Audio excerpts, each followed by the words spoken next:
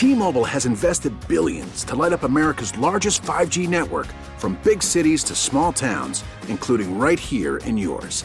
And great coverage is just the beginning. Right now, families and small businesses can save up to 20% versus AT&T and Verizon when they switch. Visit your local T-Mobile store today.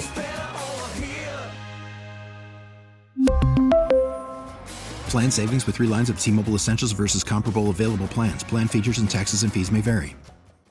Listen to every MLB game live. In the deep left center field, it is high, it is far, it is gone. Stream minor league affiliates. The Midwest League home run leader. And watch the best baseball highlights and look-ins on MLB Big Inning.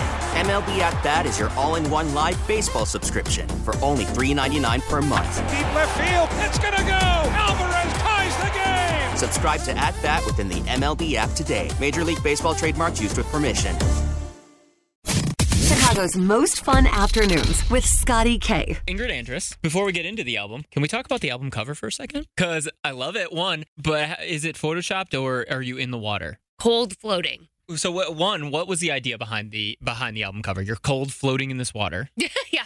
So water is like the great neutralizer. So the album starts dark and then it ends light. Yeah. And so water to me is that in between, like cleansing, kind of new stage. So it was definitely metaphorical for sure. But on top of that, it was just stunning. Logistically, for me, I look at this album cover and I go, I don't know if I would actually be able to float on my back like that. Nope, it was very difficult, especially with a slip on. Yes. It just would drag me down. So what we had to end up doing was putting a pole under my feet. There was some movie magic here. Well, yeah, yes. That's where I'm getting at. Yes. It wasn't just you. No, it wasn't. Wow. I tried for 15 minutes. Okay. And I was exhausting myself, trying to tread to stay. And I was like, y'all, we got to come up with a different method here because this ain't working.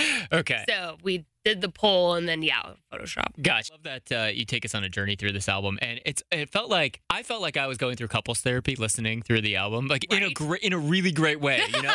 Because you have to be so aware of yourself and embracing conflict. And I really want to know, how do you storyboard something like that? When you're thinking about this album, right? And you know where it's going, what you want to talk about. Are you recording songs and then seeing how they fall, seeing how they lay? Or is it seems so intentional. The album is so intentional. It is, yeah. And I sort of put them in the order in which I wrote them and how I was processing those emotions in real time. So this is like real time, yeah. Wow. So a lot of the songs that I wrote at the beginning was when I was in that, relationship that wasn't good. Right. So I was writing and processing as it was happening. And then the happier songs were written when I'd met a new person.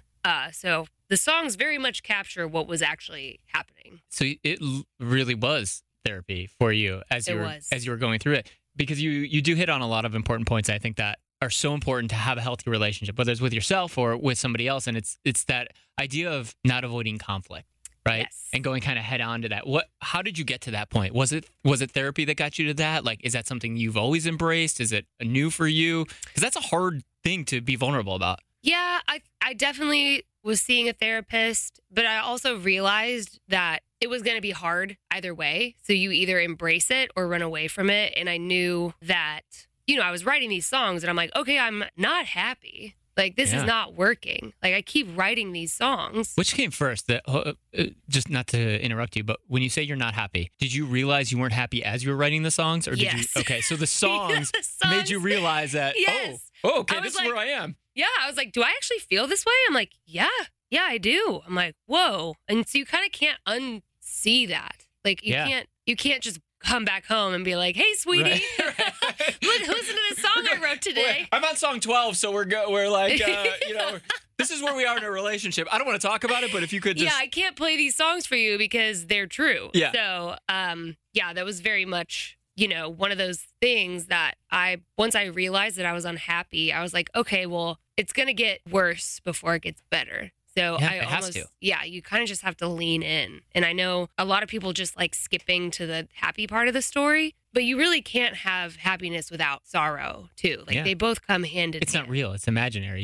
It's your ideal situation that you're just pretending is actually happening in the moment, right? Correct. Yeah. And I feel like, So, starting with Good Person, you don't say anything for the first 40 seconds of the song. Yeah. When you're performing that song, what's going through Ingrid Andress' head for those first 40 seconds? It's probably just prepping for the journey we're about to go on. Yeah. Because it's a journey. Right. So it's sort of, I wanted it to sound like almost like a very cinematic, like the beginning of a movie. Sort of just set the tone and like give you a second to get into a headspace of like listening. Yeah. The original version of it was like definitely a shorter Really? intro. Yeah. And then, after listening to the songs back to back, I'm like, I feel like there needs to be like a bit of time for people to know that this is not just like a pop it in and feel good kind Right. of album. It's very much questioning a lot of things. So it kind of gives the listener a moment to be more introspective and present. I like that you changed because that's what it did for you. That's why you changed it, right? Mhm. That's what you wanted to feel in that moment.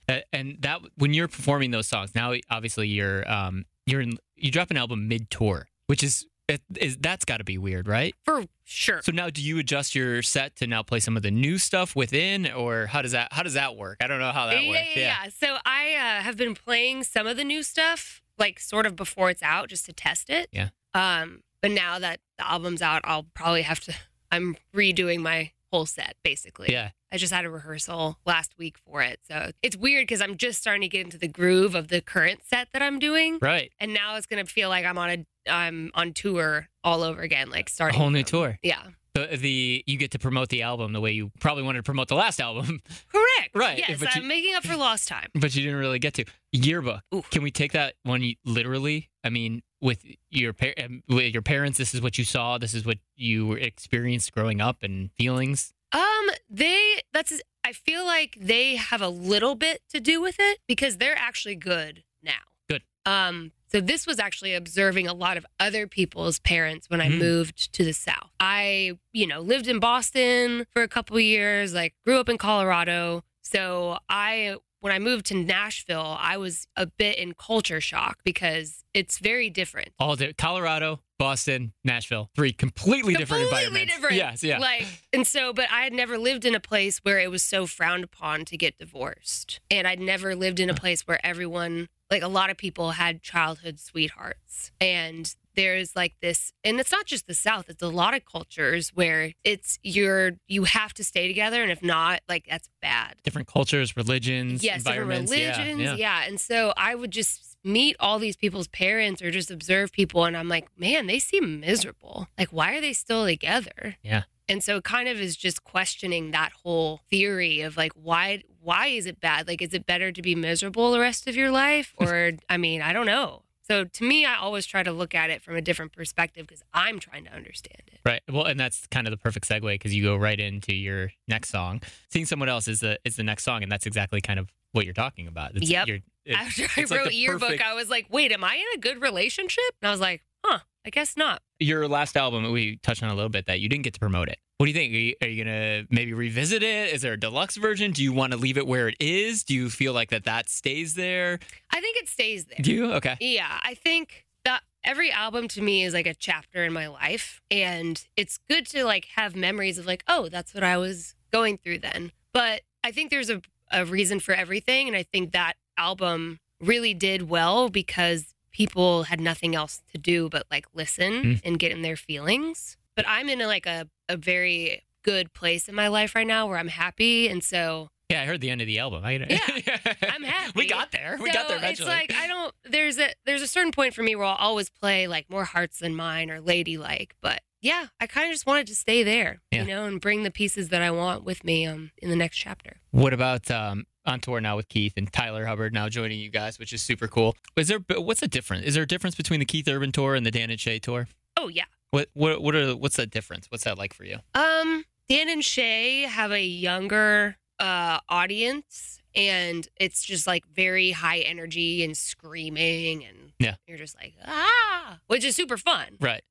Very energetic. And then Keith's fans are just obsessed with his catalog and his lyrics, and they're very attentive. Like they care about lyrics and kind of just chill. And that's kind of your lane, like, right? Like, that's even if they've never heard the song before, they still listen to it and like want to learn it. So you've seen it's almost the perfect tour for you to be on, it feels like. It is, yeah. And, I love both. Right, sure, I love both sides. No digs, yeah. Yeah, I'm like, I love having, young girls screaming at me. Like, it's fun. But this tour is definitely very different. As you write a lot of emotional songs, you have songs that dig deep. What is something that you hope or would wish that people knew a little bit more about you, or like saw a different side of you, or is there something that like, okay, yes, I'm really good at this, but I'm also this person here? Yeah. I think when people meet me, they're expecting like a rain cloud.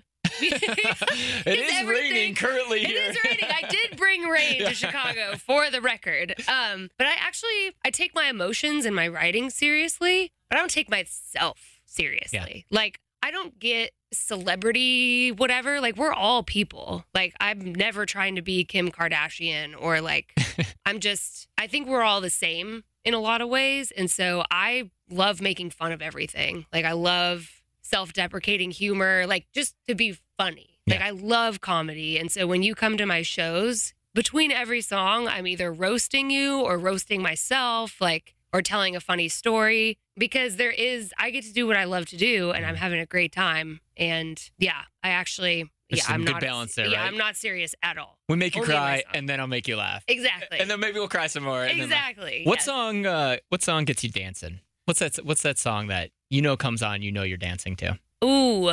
On the spot. So many. I just got flooded with so many. What was the last one? Anything Missy Elliott. Oh, I love that. Yeah. Yes. I was such a huge fan of hers when I was younger, and anytime something comes on, I'm like, yo. You know what I love right now in music is that you could have a Missy Elliott collaboration, Ingrid Anderson, Missy Elliott, and nobody would go, Yeah. Like, you could do that now. Exactly. I would like you to do that, is I what would I'm too. saying, right? Can we? I would actually die if I got to, 1, meet her, and 2, have her on a song. I think I would retire. This is going to be like the highlight that we send out, okay? This is going to be the part that, okay, Missy Elliott needs to hear this about what Ingrid Andress said. Perfect. And if that happens, I just want to be in the background of the music video. Is that cool? Yes. Oh my gosh, that'd be so fun. But I want like old school Missy Elliott clothes on. I want to look like I'm in the garbage bag. Same. I want the garbage bag too. Maybe leaning across a Lamborghini. You never know. Yeah, something like that, right? Yep, Could I be a video girl? What do you think? Yes. Why not? Get you in there. Yes. You know what? I love that. Speaking of your self-deprecating humor, I mean, you do put on your Instagram. What does it say? Like Grammy nominee or Grammy loser or something. Grammy loser. What does success look like for you for an album? What is your perception of success for that? Success for an album would be other people other than just me hearing themselves in the stories.